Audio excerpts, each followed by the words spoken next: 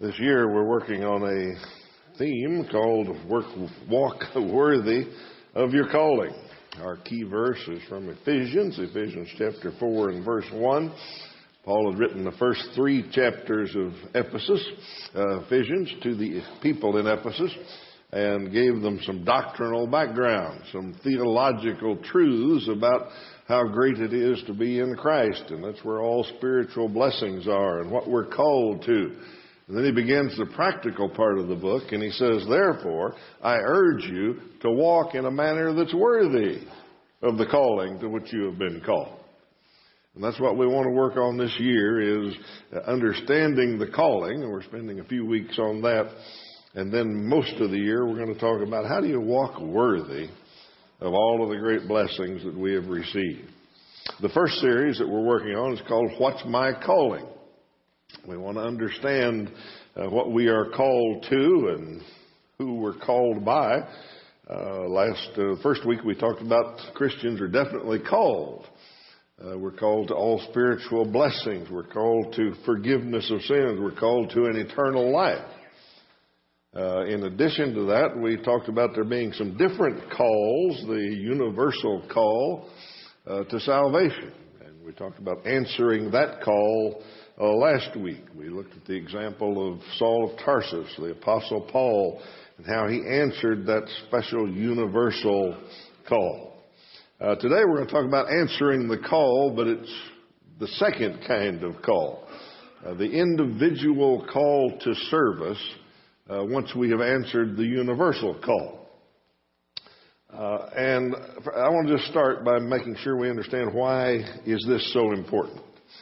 The individual call to serve. Now, last week we talked about the universal call and why it was so important, because it's the difference between heaven and hell. Okay. So we've covered that. That's not this.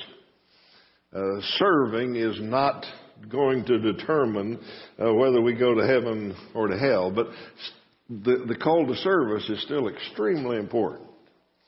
That passage that Brother Jesse just read us tells us why, and let me read through that again for you, Romans chapter 12. Beginning in verse 4, Paul says this, just as each of us has one body with many members, and these members don't all have the same function, so in Christ, we who are many form one body. And each member belongs to all the others. We have different gifts according to the grace given to us. Okay? So Paul explains, here's how the church works. We're like a body. We're the body of Christ. We're not just like a body. We are the body of Christ. But we're like a body in that we all have different gifts. We serve different functions. And in other places, he goes into more detail. We're not all hands. We're not all feet. We're not all eyes. We're all different parts of the body, but we're all necessary for the body to function. So he tells them, we have different gifts according to the grace given to us. And then he says, if a man's gift is prophesying, let him use it. If it's serving, let him serve. If it's teaching, let him teach. If it's encouraging, let him encourage. And he goes on and on. What that passage says is, individual members are called to service. We have a gift, so use it. Use that gift. Why it's so important is because that's one way we walk worthy of our calling. Whatever gift you're given, you use that to walk worthy of the calling. But in another sense, what that means is this is how the church works. The church doesn't work if we don't answer the individual call to service. Now, I know that's a matter of degrees. There's no congregation anywhere where everybody uses their gift to the maximum amount they can serve with it. If that ever happened, that'd be a sight to see. That'd be a powerful church. Okay? But because God puts the gifts in there, it's up to us to use them. A church that doesn't use them very well is a very weak church. The body of Christ works better when we follow His plan and use the gifts we've been given. Now, what I want to do to emphasize that today is think about how Paul felt so strongly that this was important. If we ask Paul, what do you think about serving, about answering the individual call to service? In 1 Corinthians 4:1, he said an interesting thing. He said, let a man so consider us, me and my fellow workers is who he was talking about, as servants of Christ. Now, if you read the context, Paul was under attack for being such a big shot.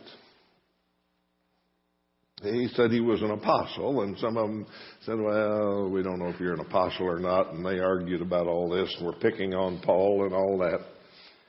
And what he was explaining to them, that he didn't want to be thought of as a big shot or as an apostle or as anything else. He said, to paraphrase this, he said, when the time comes to judge me, he told them, I really don't care what men think of me. But when time comes to judge me, when the time comes for the Lord to render judgment on me and my fellow workers, what I want Him to say is, there was a servant of Christ. Now, it's a lot deeper than that. It's a lot bigger than that idea, and I want to try to get that across.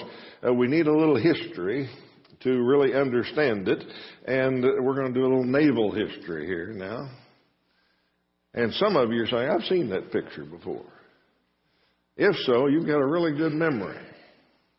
When I thought about, I need to use that illustration about the warships again, I thought, well, I just did that the other day. It was 10 and a half years ago.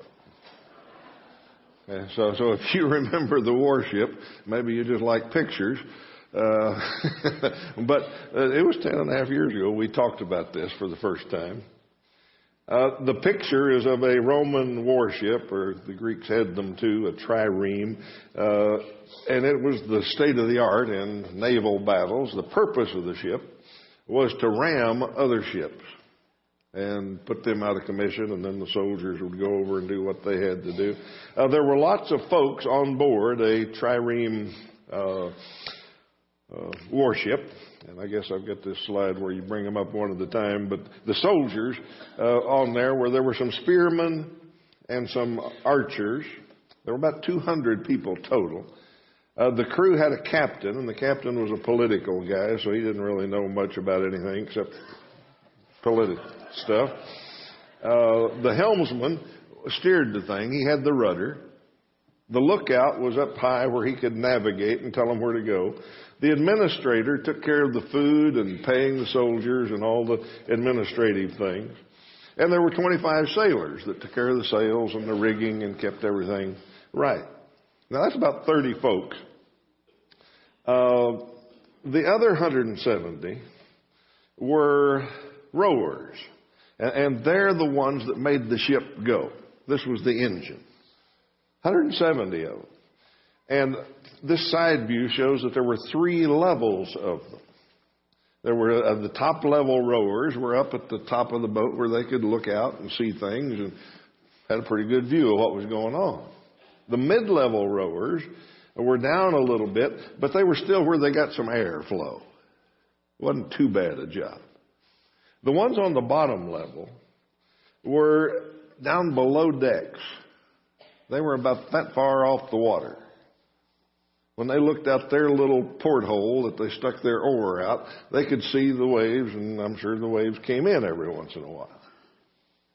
They were down where there was no airflow, no anything. They were down in the dark belly of the ship, and they rowed from there. Now, we can see how this worked. And we can understand what Paul said a little better when we see the word that he used when he wrote 1 Corinthians 4:1 was under rower. He used the word, huperetes, for the bottom guy in the ship. Now understand he had a lot of other words he could have used. Greek language has got a lot of words for servant. He could have said, I want God to consider me to be a minister. That's servant. He could have said, I want God to consider me a deacon. That's servant, diakonos. He could have said, I want him to consider me a slave or a bond slave or just a servant. All those words are in the Greek language. But instead he went to this kind of obscure word that only applied to this ship and the worst job in the ship, the under rower. He says, when it comes time for me to be judged, I want to be known as an under rower. Now understand, this is probably the best preacher that ever lived. He started more churches than anybody probably.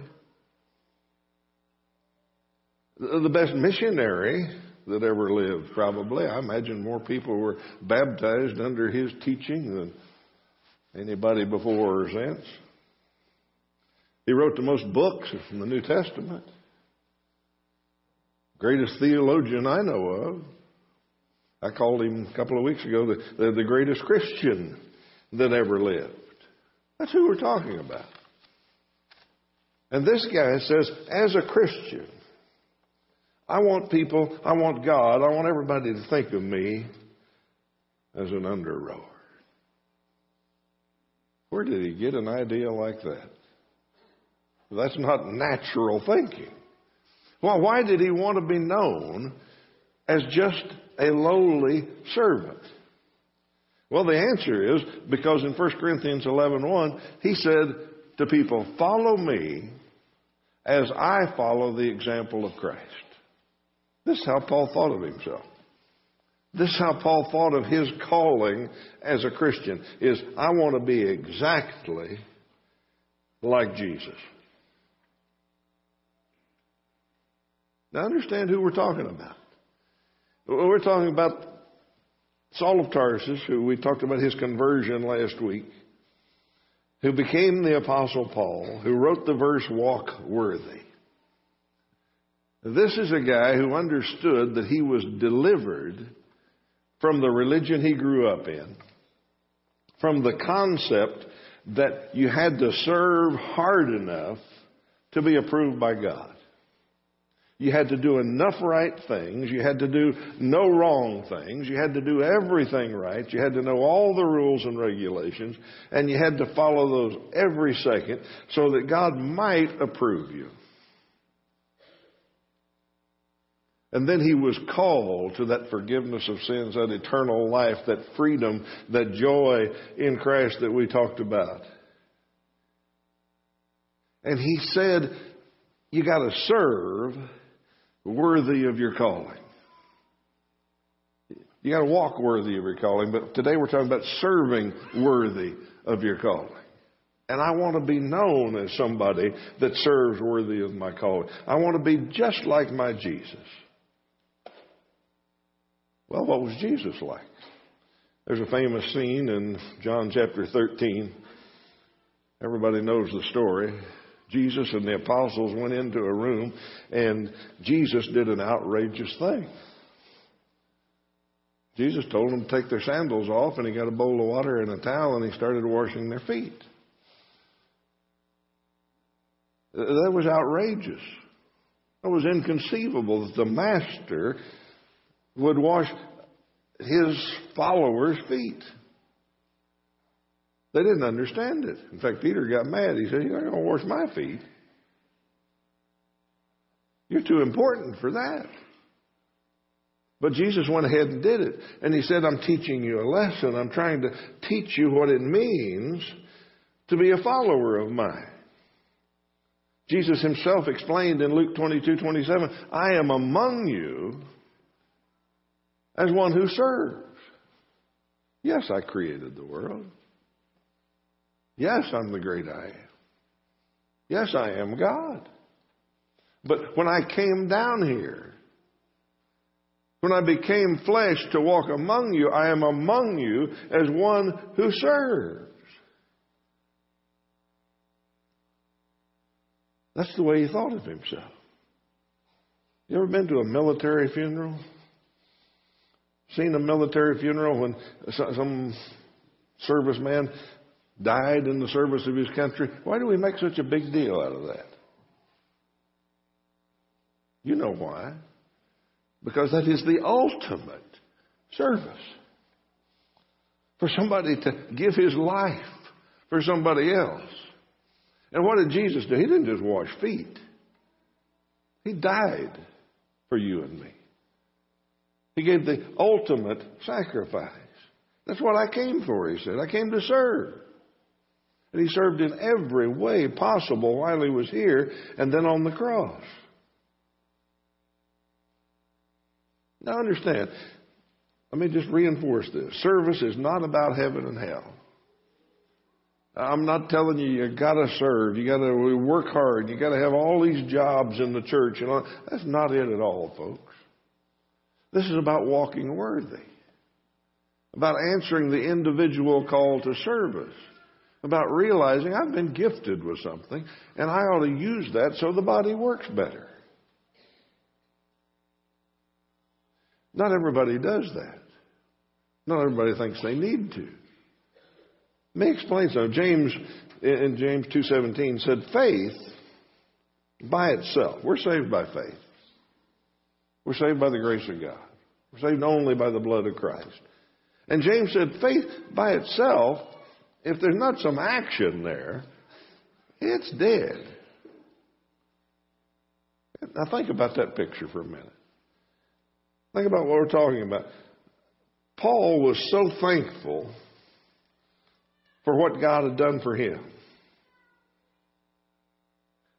that he didn't have to serve hard enough to be approved anymore. He was serving because he had been called.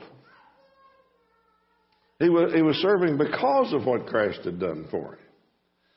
And if you take that away and you think about the way James is thinking about it, James is saying, okay, I was saved by faith. That's good. That's the end of it. I don't have to do anything about it. James said, that's kind of dead. That doesn't sound like real faith.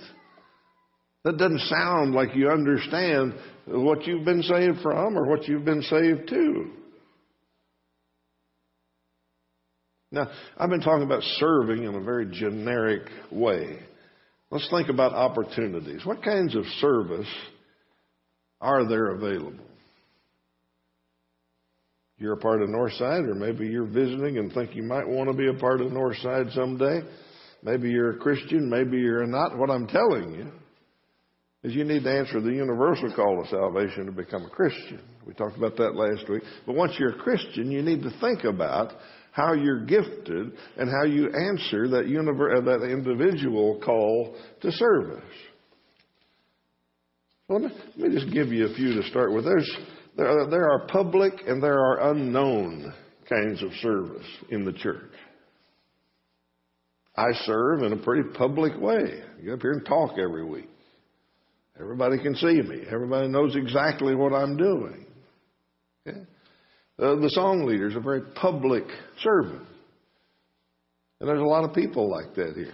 Our secretaries are very public in that anybody wants to know something from church, they know who Sandy and Becky are. There's a lot of unknown servants, too. When we have a wedding here, there's got to be a wedding coordinator to make everything work right. When we got ready for the 75th reunion, we're trying to assemble pictures for the history book. We said we ought to have a picture of a wedding coordinator. You know how many we could find? We finally drug out one person who had one picture of a wedding coordinator. Okay? And she had her back turned in that one. That's kind of an unknown role there. Hugely important, but unknown. Funeral meals, when we have a funeral, the meal's just there. Most people don't even know who's back in the kitchen. Northside Singers, when we have a funeral or a wedding or something, sometimes a lot of people, especially visitors, will turn around and look up there to see where that heavenly sound is coming from. But most of us don't look back. We just know that's the singers. We don't know who all it is that day, but they're unknown, basically. There's public and unknown. There's large and small. There's people that serve in big ways, like running family camp. Craig and Becky have done that for years. That's a huge job. Women Walking with God is a huge production, and it takes lots of management team and lots of team leaders, and so many women get involved in that. Work camp is a huge operation. About half the congregation gets involved in that. But then there's small jobs, too. When you came in this morning, you got a handout. Somebody had to hand that out to you. Somebody's back there serving, doing that kind of thing. When we have visitors' lunch, there's a lot of people that bring a little extra food. We don't know who they are. That's a small job. Bring another casserole. Not huge, but it's got to happen. There's organized and there's spontaneous service around here. When we have Wednesday night meals, that's very organized, and the troops work all day and sometimes more than one day to get everything ready and all of that. But when it's over, there's some spontaneous things start happening. Different kids start grabbing salt and pepper to put them away. People start taking tables down, putting them away, cleaning tables. It's just spontaneous. It just happens. There's team service around here, and there's individual service around here. The ambassadors work in a team. They go out 2 by 2. They support each other. And there's a bigger team that supports them, and the assignments and all that, they get the job done. There's people that do things around here. They're unknown except to the people they serve, but they just do it individually. Ken and Brad and others that go to hospitals so faithfully. They don't have a team to do that. They just go do it.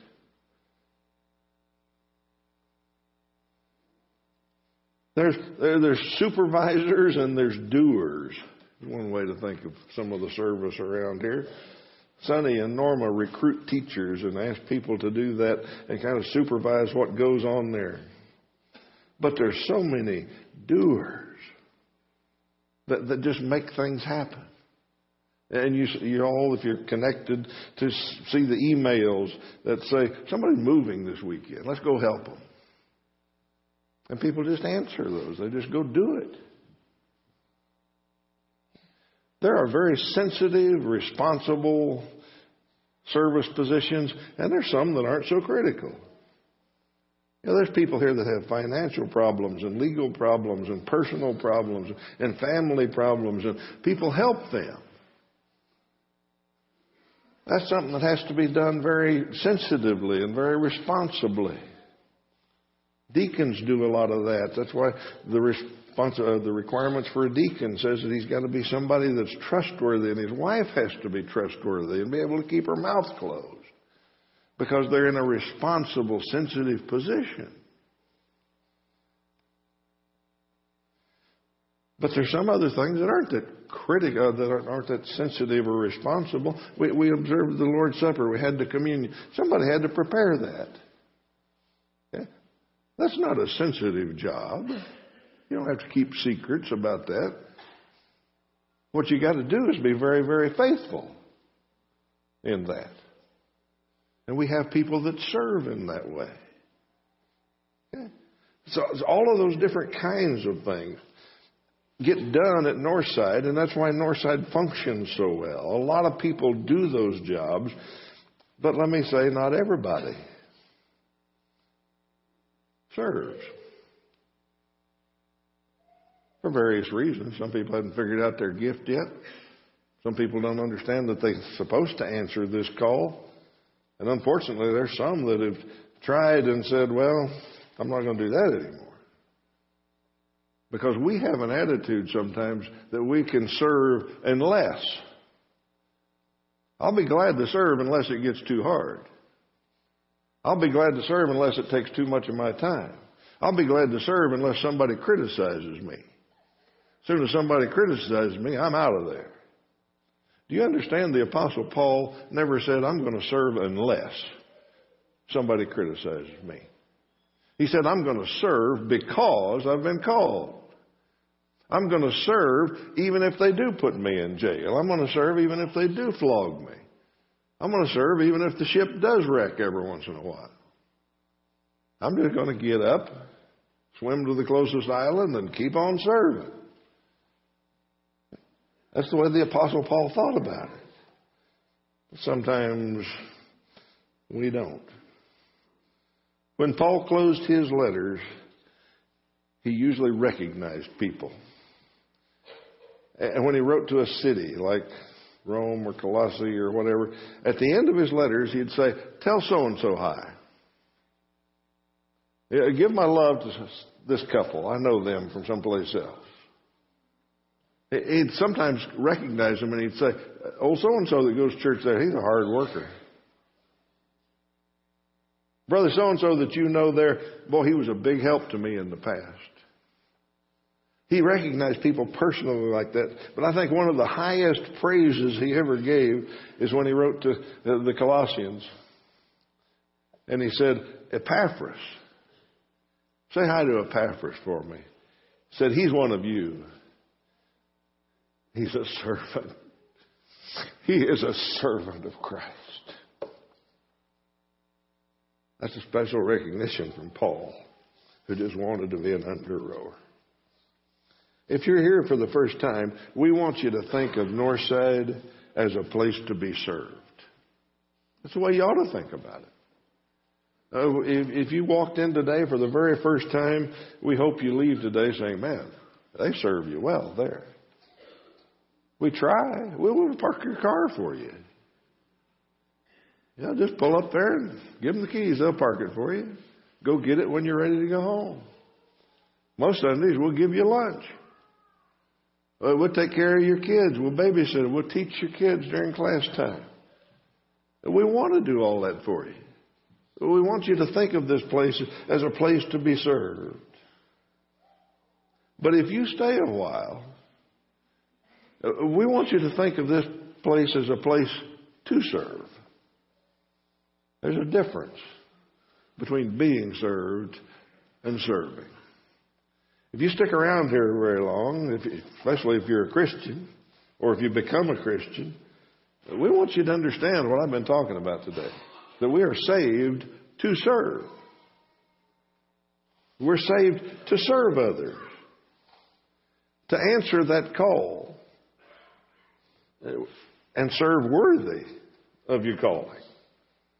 That's what makes Northside such a great place. That's what makes Northside such a great family, that we have people that have that figured out.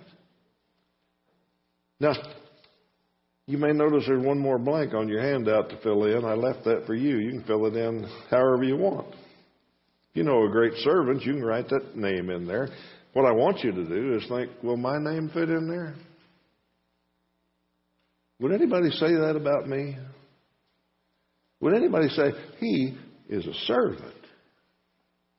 She is an under-rower. If so, fill your name in there.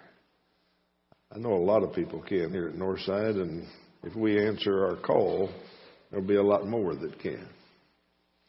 Next week, we're going to talk about who's calling. Now, we're supposed to answer the call of the Lord, but I'm going to propose next week that it's not always the Lord calling that we think we hear. Sometimes it's somebody else. Sometimes it's us. We've made up our own calling. So next week we'll talk about who's calling. Today's answer of this individual service thing we've talked about, you can act on in the weeks to come, the months to come. I hope you do. I hope you, if you're not serving in some way, understood what I said and to have decided that, I'm going to find some oar to grab. I'm going to grab an oar even if it's on the bottom level, and I'm going to start rowing. I hope you come to that conclusion. Last week's answer to the call is a little more important. Let me reinforce that. It's the difference between heaven and hell. The universal call to salvation, to eternal life, That's always open. We always take a little time at the end of service to make a special invitation of that, and I'm going to do that right now. I want to invite you to answer that call if you still need to. There is no better time, and it's the only guaranteed time that you have. Answer that call right now if you need to. Let's stand and sing.